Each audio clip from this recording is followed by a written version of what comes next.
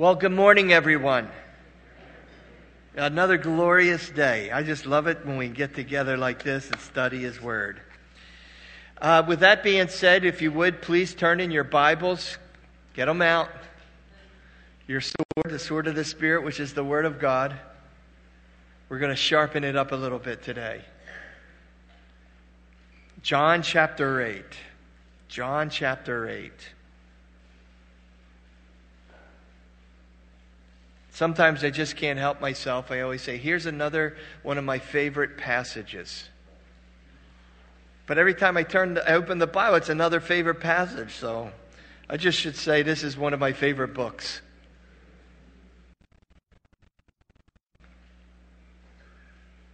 Now there are some stories, I don't like to even call them stories, accounts, that are in the Word where, my goodness, I just wish that I could be like there, just right there, and to watch, the reactions of people, or, and just to get the whole vibe there. And this is one of them. And so I'm going to take it for 12 verses. Again, if you're visiting, I heard Juan said we had visitors today, and I welcome you as well. But we're studying the life and the ministry of Jesus, and we are just about 5 months away from His crucifixion. He is getting closer and still taking the time to reach out to people. That's what I love about the Lord. What would you do? I mean, how would you spend the rest of your time if the Lord just revealed to you, hey, bud, you got 5 more months on the planet, and that's it. You're coming home with me.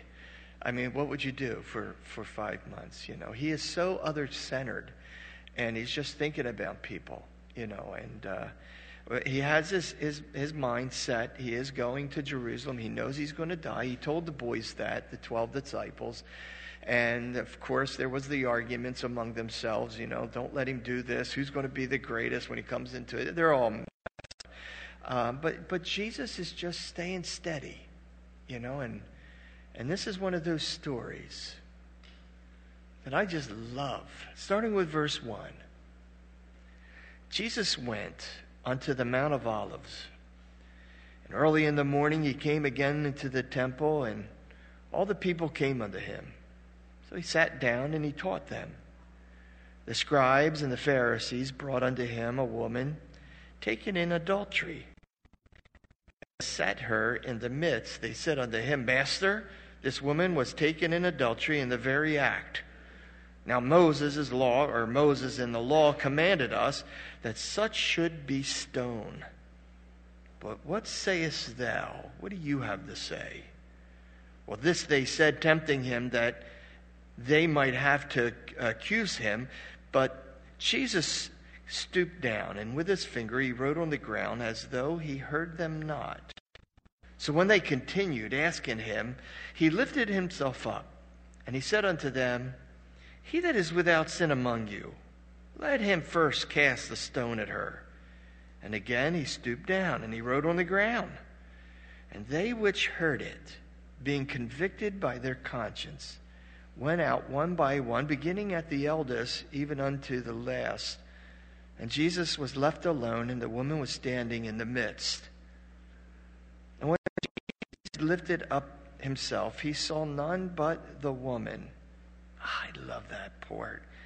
He lifted up Himself, and He saw none but the woman. And yet He was totally surrounded by a crowd. He said unto her, Woman, where are those thine accusers? Hath no man condemned thee? She said, No man, Lord. Jesus said unto her, Well, neither do I condemn thee. Go and sin no more. And I like to include verse 12. Then spake Jesus again unto them, saying, I am the light of the world, and he that followeth me shall not walk in darkness, but shall have the light of life. Let's stand together and pray together.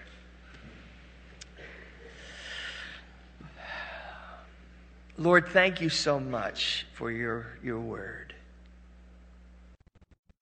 Just 12 verses, Lord. And yet you have spoken to our hearts just by reading it. But we know, Father, that your word is living, it's powerful, sharper than a double-edged sword. Lord, we know it is the word of God, that you have even esteemed above your own name. But, Father, we know it's your Holy Spirit that ordained men of old to pen these very words out to us. It's your Holy Spirit who literally is of this book. And I pray, Holy Spirit, would you just set us apart? Anoint us, Lord, just to receive that which you have written down for us. Give us your mind. Give us your heart. Show us how to apply these things to our lives, Lord. Again, one of our favorite friends around here is not being like the natural man who looks into a mirror, walks away, forgets. No, we want to look into this word, and we want this word to be etched, written, as it were, in the tablets of our hearts. We love you, Lord. And we thank you again for this word. It's in your name we pray. And everyone said together, amen.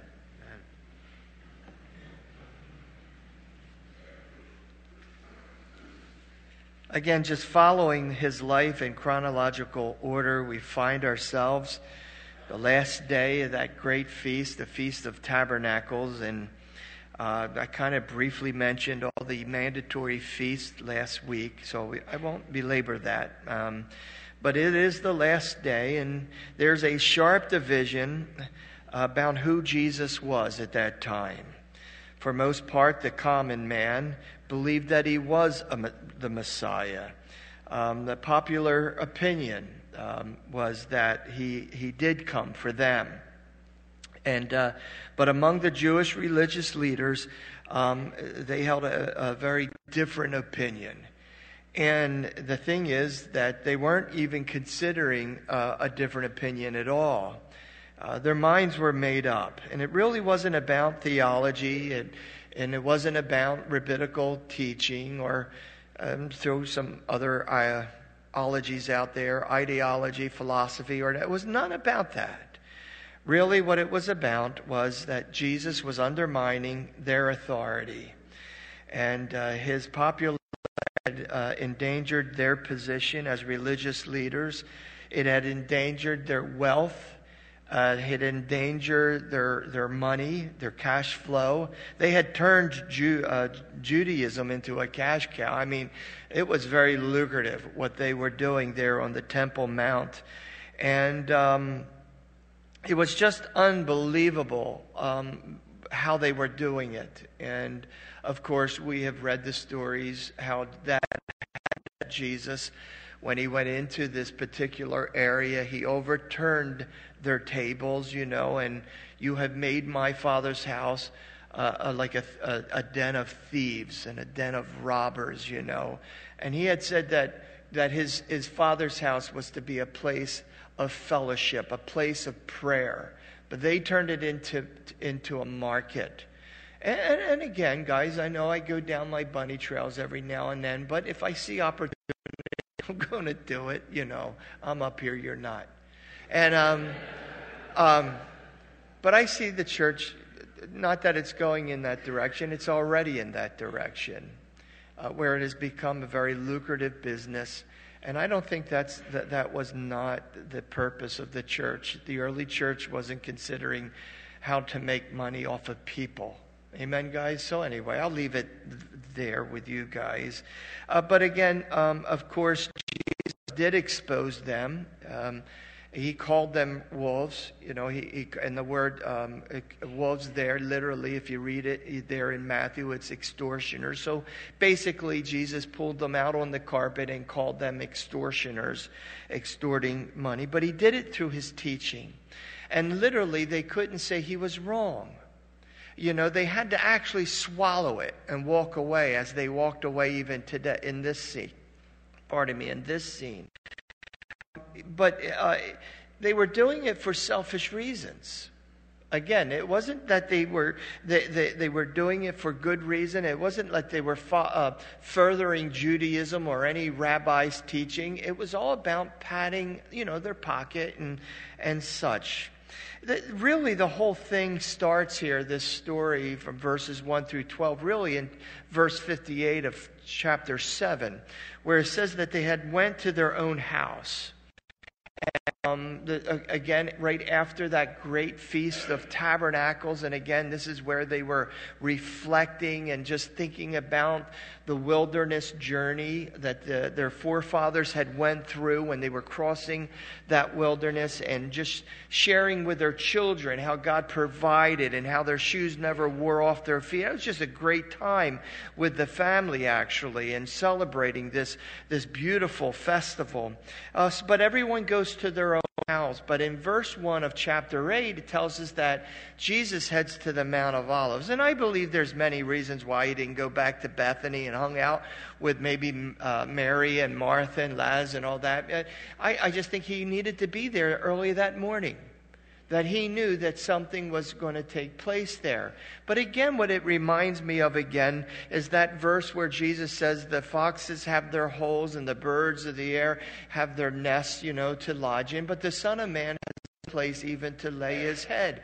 So he doesn't go to a home, but he goes to the Olive Garden there. And again, I would have loved to have seen the Olive Garden during the biblical days, and when this thing was being penned out. So many historians would say it was just one of those places where many people would hang out if they wanted to kind of find lodging. We're told by historians that there were a lot of caves in that area, so it's possible that Jesus stayed in a cave or some type of makeshift shelters. They would use their cloak, their poncho, we would call it a poncho today, and then they would get sticks and make some kind of lean-to out of it. And so this is what Jesus is doing. But I believe with all my heart, he's doing it for a reason. That he doesn't find comfortable shelter or housing there. And he's going to spend the night there in one of the caves there. Well, verse 2, it says that early in the morning, he comes again to the temple. He had just left it the night before. And all the people came to him, and he sat down and he taught them. Just to kind of give you a mind's eye picture, right there as you're going towards the Temple Mount area, the Garden of Olives would be on the east side of Jerusalem. And for Jesus to go back into the temple area, he has to cross what they call the Kidron Valley. And there's a lot of things about that. I'm just trying to give you kind of a picture of what's happening here. It's probably about 5 acres in length. It's not that big of a valley. It's very small. But it's a narrow one. But as you start to come up into out of the Kidron, you then go into what we call the temple area. Now, he's not quite there. He's not on the grounds of the temple itself, but he's definitely heading into the area. He comes into the area, first of all, into what we call the temple treasury area. He's real close to what we call the court of the Gentiles. We learn that if you just look down in your Bibles to around verse 20, I believe it is. It even mentions that Jesus is teaching in that area. I believe it says the treasury area, something like that.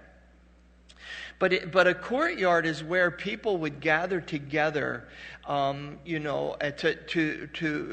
gather together, to converse. And if you're area, and it was during the feast, the mandatory feast, while you were going into the different courtyards, probably in celebration of those different festivals. But it doesn't mean that people didn't meander up into those areas, mainly because they could catch up with their rabbis, they could get a decent Bible study in. That's predominantly why people would head into these areas. So the first area that he heads into, probably that he has to cross over, is literally called the Court of the Gentiles. Now, the Court of the Gentiles, or the outer courtyard, literally would be a place where anyone could hang out. You could be a Gentile, you could be a Jewish male, a Jewish woman, but this is where all the riffraff happened. Most people believe, and for some reason we want to think that it's right there in the temple itself where Jesus overturns the tables. Most likely not. It's most likely happening in this area. It's trying to make merchandise off of God's people. But wherever you place it, it doesn't really matter. But this outer courtyard, known as the Court of the Gentiles, is a place where you and I, as Gentiles, if you're Jewish, then, of course, you could go all the way into a different courtyard. But you and I, we couldn't go any further. If we did, that could mean death for you and for I. Well, the next place that Jesus heads towards is what we call the Court of the Women. Now, that's a court where Jewish men or Jewish women could then go to for festival, for celebration, or just to get a good Bible study from one of the other rabbis. The reason it is called the Court of the Women was because that's as far as the women were allowed to go. Gals, you couldn't go any further than your court right there. This is where Jesus ends up, in the Court of the Women, and I believe for a good reason. But let's just keep kind of a mind's eye picture here. If you would go a little further on, and by the way, gals, same penalty would be applied to you as well if you ventured into the next courtyard, the Court of the Men, or the Court of Israel, it was also called. That's where only Jewish males were allowed to go. If you went into that, possibly you could be executed for going in that. That was what their law stated. They would go into the courtyard for the men, and this is where a lot of the rabbi men would love to just hang out and teach other men the rabbinical laws. The next courtyard, are you following me so far? We went through the Court of the Gentiles. We went through the Court of the Women, this is where Jesus stopped to teach. The next one would be called the Court of Israel. That's where the men would go. And then you would go into the inner courtyard, and that is where only the priests were allowed. So you had these four basic courts, before you could go into the temple area itself. Now, why is this important to you? Important to me, because I really want you to see this morning that Jesus had his options, and that Jesus never did anything by mistake. And I think he really wanted to stop there, just like when he told his disciples, we must needs go through Samaria, because there was an appointment that he had to make at Jacob's well up with a Samaritan woman, which kick-started a revival in Samaria. Jesus doesn't make mistakes. This story isn't just something Jesus stumbled across. I believe this was divinely appointed. Just like when you were introduced to Christ, that was a divine appointment. And there's a bigger picture than your salvation. And some people, and it's very common, that's as far as they go with just that one appointment they had. And then that's it. They know they're saved. They'll hear certain things about their conversion, but the rest they ignore. And I think this is something that will be addressed even this morning as we continue. There was a common practice, among the Jewish rabbis there. This is where they knew that they would find their followers. You see, back then, no churches. If you lived so many miles outside of Jerusalem or Temple Mount, then you were required to go to a synagogue where you would have a rabbi. But if you were a follower of, say, Rabbi Hillel or Rabbi Gimeon, these different well-known rabbis, you would go to the temple and you would expect to find them there in one of these courtyards. Then once you see them, you would sit down and then he would begin to teach you. Or no, he would sit down and you would stand and he would begin to instruct you. And this is exactly what Jesus is doing here. He goes into the Court of the Women, and he starts to sit down. His followers, those who have been picking up speed, the common people, even some religious people, were beginning to follow him, beginning to accept who he claimed to be. Now he's instructing them. Then all of a sudden, there is this interruption. It would have been an interruption to you and I. It would have been an interruption to those who just wanted to get maybe a lecture from Jesus. But it was not an interruption to Jesus. I am convinced of that. I am totally convinced that's why he stopped, because he knew that this interruption was coming. And he needed that to address that.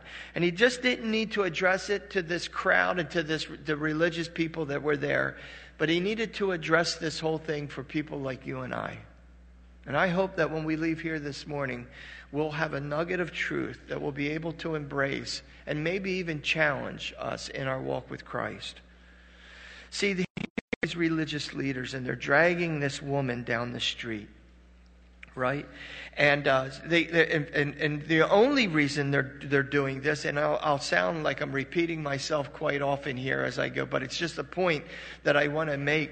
The reason they're doing this is because they want to entrap Jesus. Again, it's hypocrisy on their part because they're acting like they're concerned about the Mosaic law, like they're concerned about Judaism, like they're really concerned about what God has given to them. They had nothing to do with that. This was nothing but entrapment. They were really bringing this woman, dragging her all the way down the streets because they knew that Jesus was in the court of the women. Again, I want you to notice something in verse 3. The scribes and the Pharisees, they bring this woman taken in adultery and set her in the very midst. They threw her there kind of forcibly. You don't think she's agreeing with them. Yeah, let's just take a walk. Oh, you want to listen, and I am convinced of this, again, because I just don't read the scriptures. I get myself there. Here she is caught in adultery. She knows the law. And she is being drugged down these alleys. And she realizes every alley she is getting closer and closer to the very place she does not want to go. And that is the temple. Because now she knows their intention. They're going to kill me. They're going to execute me. The scribes, who were they? I think I described the scribe to you guys before, but they were the copyists. They were the ones who literally would take the word of God and they would begin just to copy it word for word for word for word. And they made no mistake. If they found one word that wasn't in its proper place, the other scribe had the right to rip it up and he would have to start all over again. Man, they were very intense about that. And here they are. They are called the experts. They are telling these Pharisees, the legalist religious leaders, that what they are doing is okay with the law of God. This is the law to the T. Crossing our, you've got every right. And so they're dragging her. They feel threatened. Again, they're endeavoring to trying to find fault with Jesus. They could not find any fault with his teaching. They could not really pinpoint anything really with the miracle. They always had to walk away. Every time they wanted to accuse him, they had to walk away going, hey, he's got us again. They could not get their hands on this guy. But things are different now, you know. Man, they thought this thing out, right? Maybe at first they were just trying to divide his following. Try to make maybe where he wouldn't be so popular. Maybe he would just say something that would require his arrest. Maybe he would just do something with this woman, right? Where we could just kind of defame him, if that's the word. That we could lower his popularity. Maybe, if we're lucky enough, he'll say something where we can get him arrested. And I'll tell you something, man. This was a very clever kind of thing they put together here. Now you got to picture this. What a beautiful thing. You know, you're sitting there, you know, it's you're listening to a Bible study, then all of a sudden, you know, these rude people, and forgive me, but I see nothing but rudeness here. They barge in, they throw her in the midst of this Bible study. How out of control can a person be? You know, you just think about it. They're full of themselves. They're arrogant. They're proud. You know, it's all because they're just hoping that they could find something in Jesus's teaching, or maybe he'll say something where we can finally. To me, this is off the chart what they're doing. And you know why I say it's off the chart? Because sometimes we don't see that what they're doing, the way they're trying to pit, you know, the Word of God against Jesus, or the Bible against Jesus, or the law, is they're using another human being to do it. They don't care about her. And I read that, and I started thinking, this is somebody's daughter.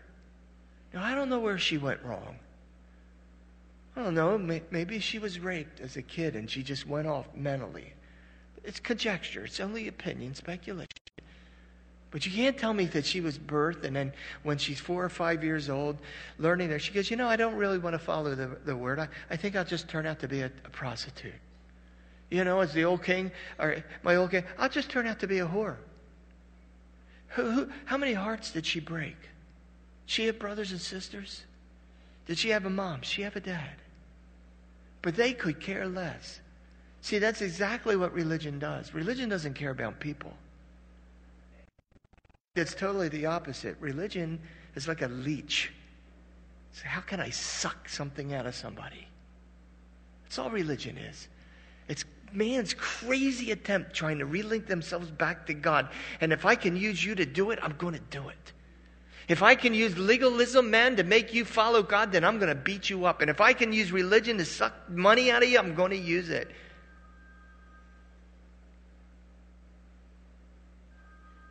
See, in the Old Testament, they had bells that would ring. And that was a sign that you guys should listen up. I'm not kidding. They would ring the bell. No, I got to make fun of it. People, I forgot to turn off my phone. But listen, it's okay. There's grace even here. Religion says, take her out, stone her.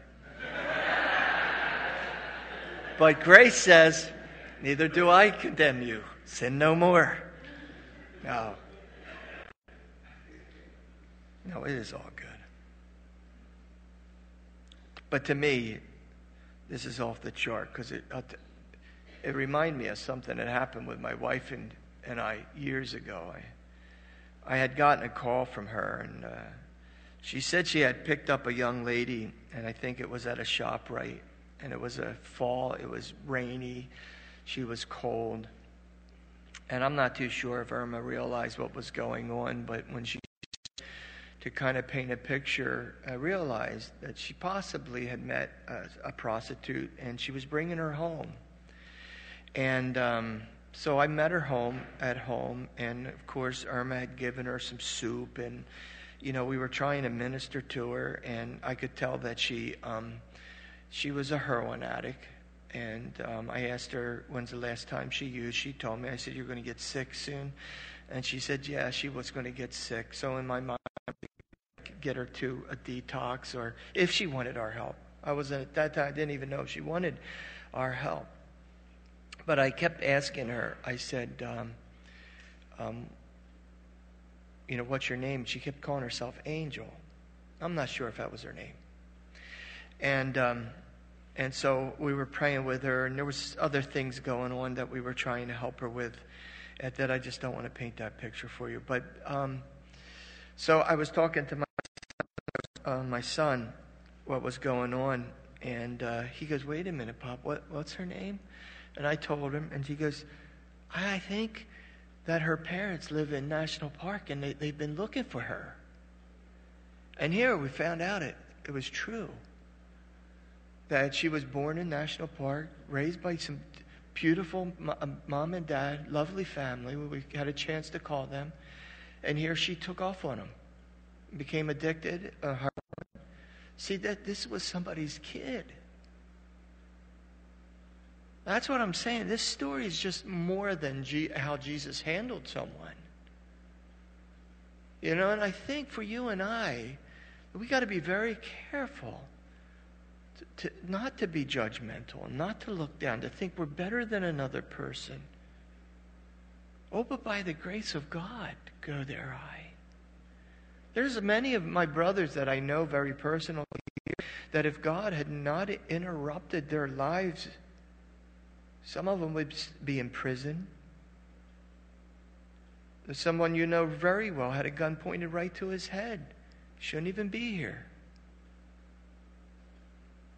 I know I'd be in prison somewhere.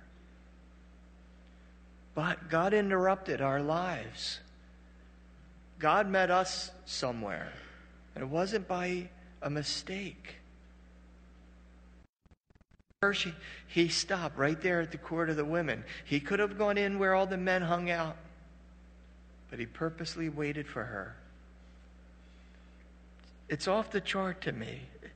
They used her as a pawn in their game, you know. Just minutes before that, the word tells us she's caught in the very act of adultery. You know, and you wonder how they knew. Was this a setup? Were they peeping Toms? I don't know. How would they know something like that? But it tells us right there that these religious people caught her in this very act and forcibly drug her through the street. And again, I'm convinced that first maybe she doesn't know what they're going to do with her.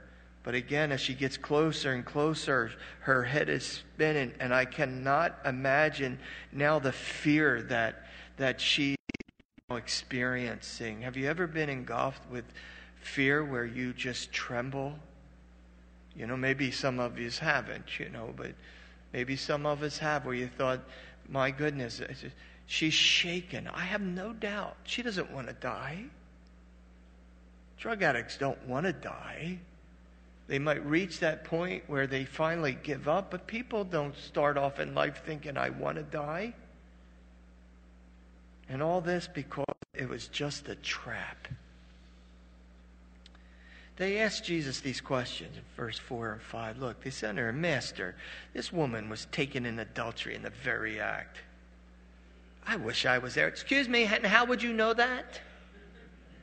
Hello? Maybe you got an issue. Now Moses in the law commands us that such should be stoned. But what sayest thou? They challenge him in these verses. Again, indisputable. Caught in the very act. She's guilty. We don't even have any record of her trying to defend herself. She is just there. They inform Jesus that this sentence, if you agree with the Mosaic law, this sentence must be carried out based on the Mosaic law. And you guess what? But they were right. See, that's what makes this so interesting. They were right. They were saying, Leviticus chapter 20, verse 10, write it down, but I'll read it to you. It says, the man that committeth adultery with another man's wife, even that he committeth adultery with his neighbor's wife, that adulterer and adulteress shall surely be put to death. Now, there's several places in Leviticus and other places where God says, yes, you know, marriage is to be protected. Marriage is to be, I will only recognize the institution of marriage when it comes to sex. Anything outside of that is not my plan. That was written down in the law. Was he so forced, like stoning? That's kind of extreme. He knew what area they were going into. And they were going into an area where you talk about sex out of control. And I just looked around. Forgive me, a parent, that I'll be very careful with this. There's young people in here. But I could give you a picture of how the Canaanites practiced some of their religion. My goodness, it would skeeve the most perverted person on the world today. No, I'm going to protect you and I'm going to give you a law. I love you too much just to let you go into a land without any protection. And if you violate that, that means you're gravitating towards Canaanite practice or Moabite practice, all these different, you're going to start to worship Baal. And by the way, they did that anyway. But God's plan was for one man, one woman. It goes all the way back to Genesis. Please listen to me carefully, guys. One man, one woman. God brings you together. And it's a decision that man and that we are going to stay together. And no wonder a minister will go, for better, for worse. You almost want to repeat that for 15 minutes during your ceremony. For better, for worse. Better, for worse. Better, for worse. Worse for better. You remember, better for worse, you know. Rich or poor, doesn't matter if he loses his job, you stick with him, you know. Till death do you part. Now, can I say this? Maybe you've been through it a couple of times. Just remember that God, once His is in you and God challenges your heart, He says to you, the partner you're with right now, you stay with. For better, for worse. Amen, church? Why? He's a joy kill. He doesn't want me to experience something else. No.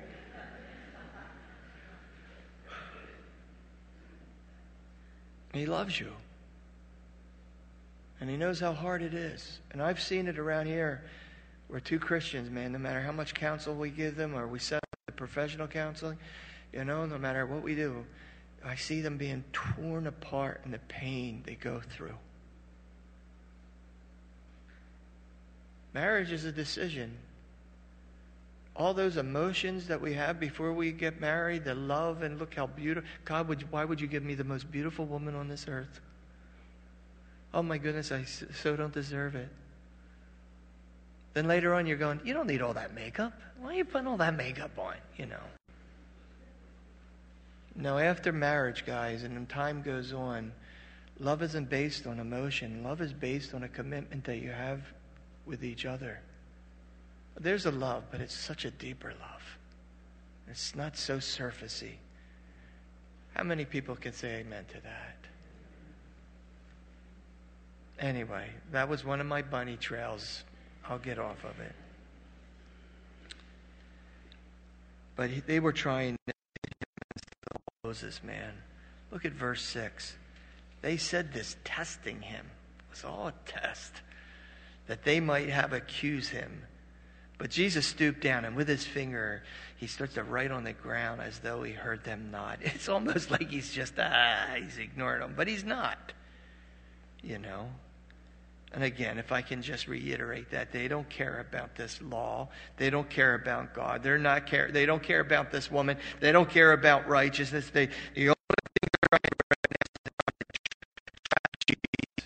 But their dishonesty is exposed. It really is. If you look there carefully, especially at verses 4 and 5, I believe it is, where they didn't produce the man. They only produced the woman. Do you notice that? And that just shows me their hypocrisy. But it was a clever trap. They were thinking, we've got him now. There's no way to get out. Because really, here's Jesus' options. What they thought. This is the options. If he were to say no, she's not to be stoned, that would be in contrary to the law of God, opposition to the law of God. And according to their laws, if he were to reject the law, then everyone had the option to reject him as Messiah, reject him as the Son of God. They could all his claims would have been just, he's a lunatic, if he said, no, you cannot stone her. No, she's not to be stoned. They would consider him, label him as a false teacher. If he were to say yes, right, you're going to stone her, then the first thing they would do is run down to the nearest Roman centurion and say, hey, we have an insurrection on our hands. Point to him and say, he just said that she's not to be. And so he would have been arrested by Roman law. He has no problem if he says yes. If he says yes, stone her, then he jeopardizes his following. See, at this point, the people who were really following him were the common people, blue-collar people. No, there were some other rich people. Joseph of Arimathea, he was following religious leaders, Nicodemus. But for most part, the people that were following him were people like you and I, who have all kinds of different backgrounds. Common people. If he said, yes, stone her, everyone would turn around and look at each other. Well, wait a minute. What about loving your enemies and turning the cheek? And what about blessing those that curse you and rejoice when you're persecuted? You're a phony, Jesus. See that's what I said. This was very clever on their part. They're thinking, man, we've got it. No, but it tells us that he stoops down and he starts writing in the ground. Now, someone asked me, Howard, what was he writing? I don't know. It doesn't say what he was writing. I would write peeping Toms. Where's the guy? I've heard Bible studies, and most of them, they would say it's only speculation, opinions. But I have heard people go out on a limb saying it's authority of God's word, that he was writing down different sins, adultery, and all this.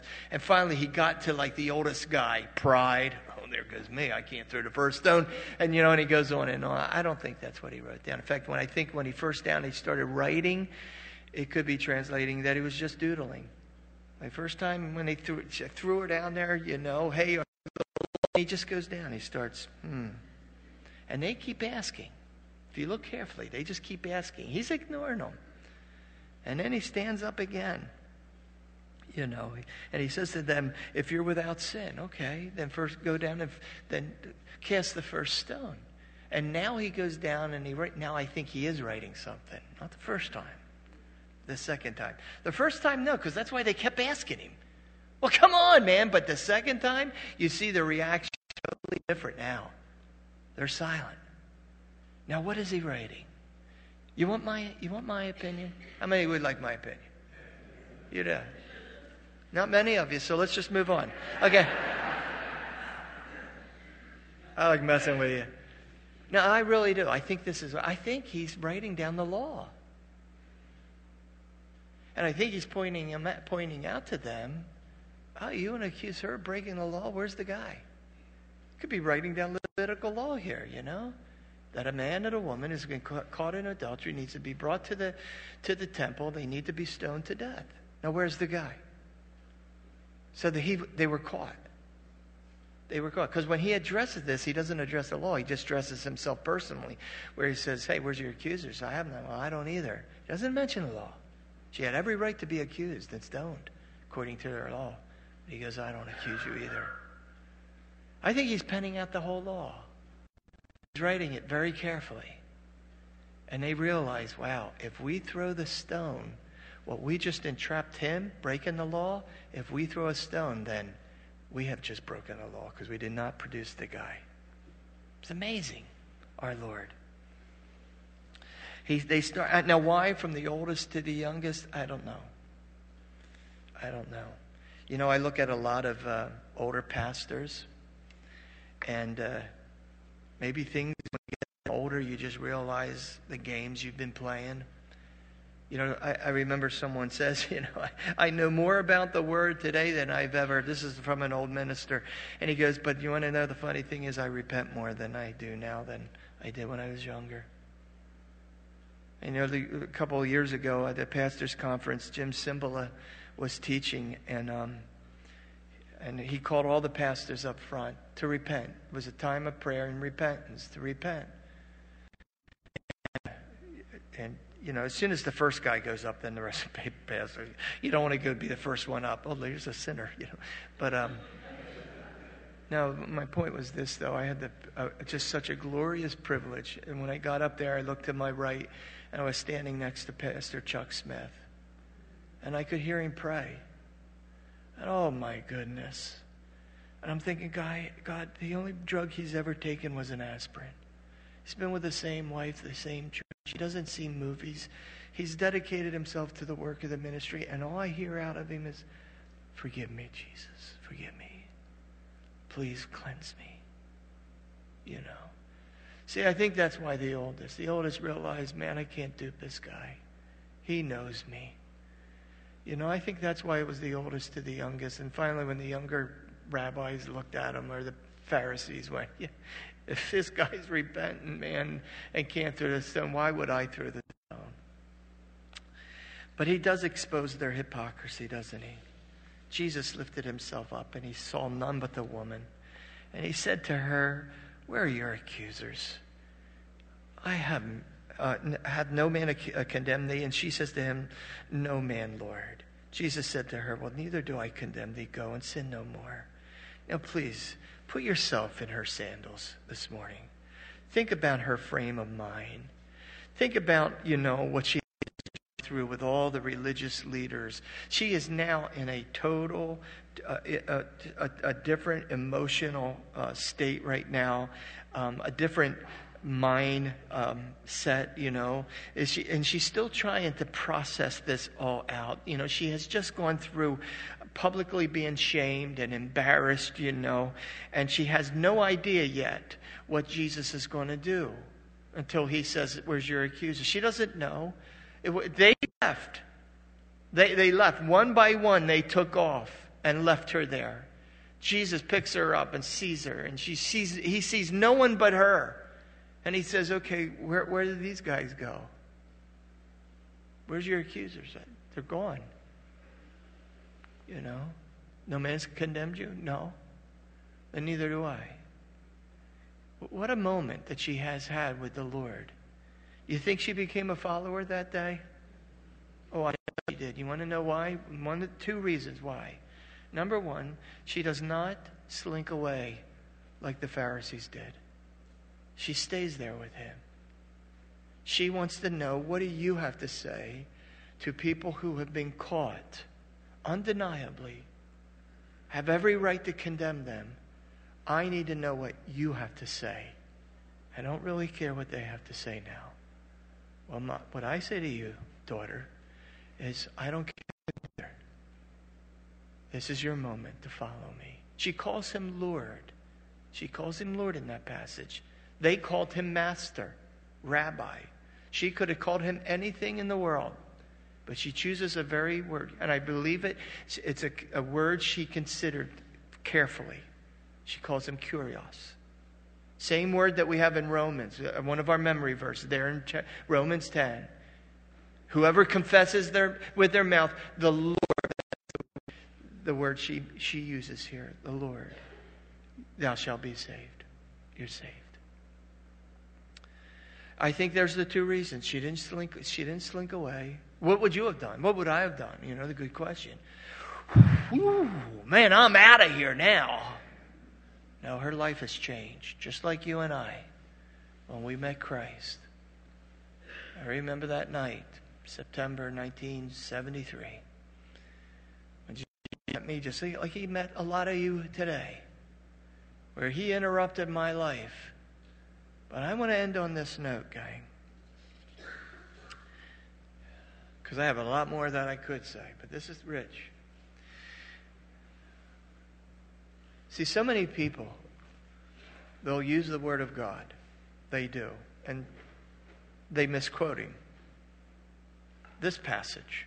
I hear so many people, when other people question their walk or question something they're involved in, they'll turn around and say, okay, you without anything, you can cast the first stone. In other words, don't judge me.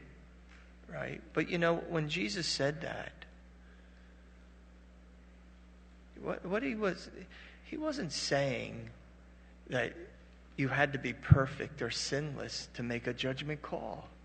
You'd have to discredit the rest of the Bible, for crying out loud. We are to judge one another and have discernment. We're to warn one another, you know.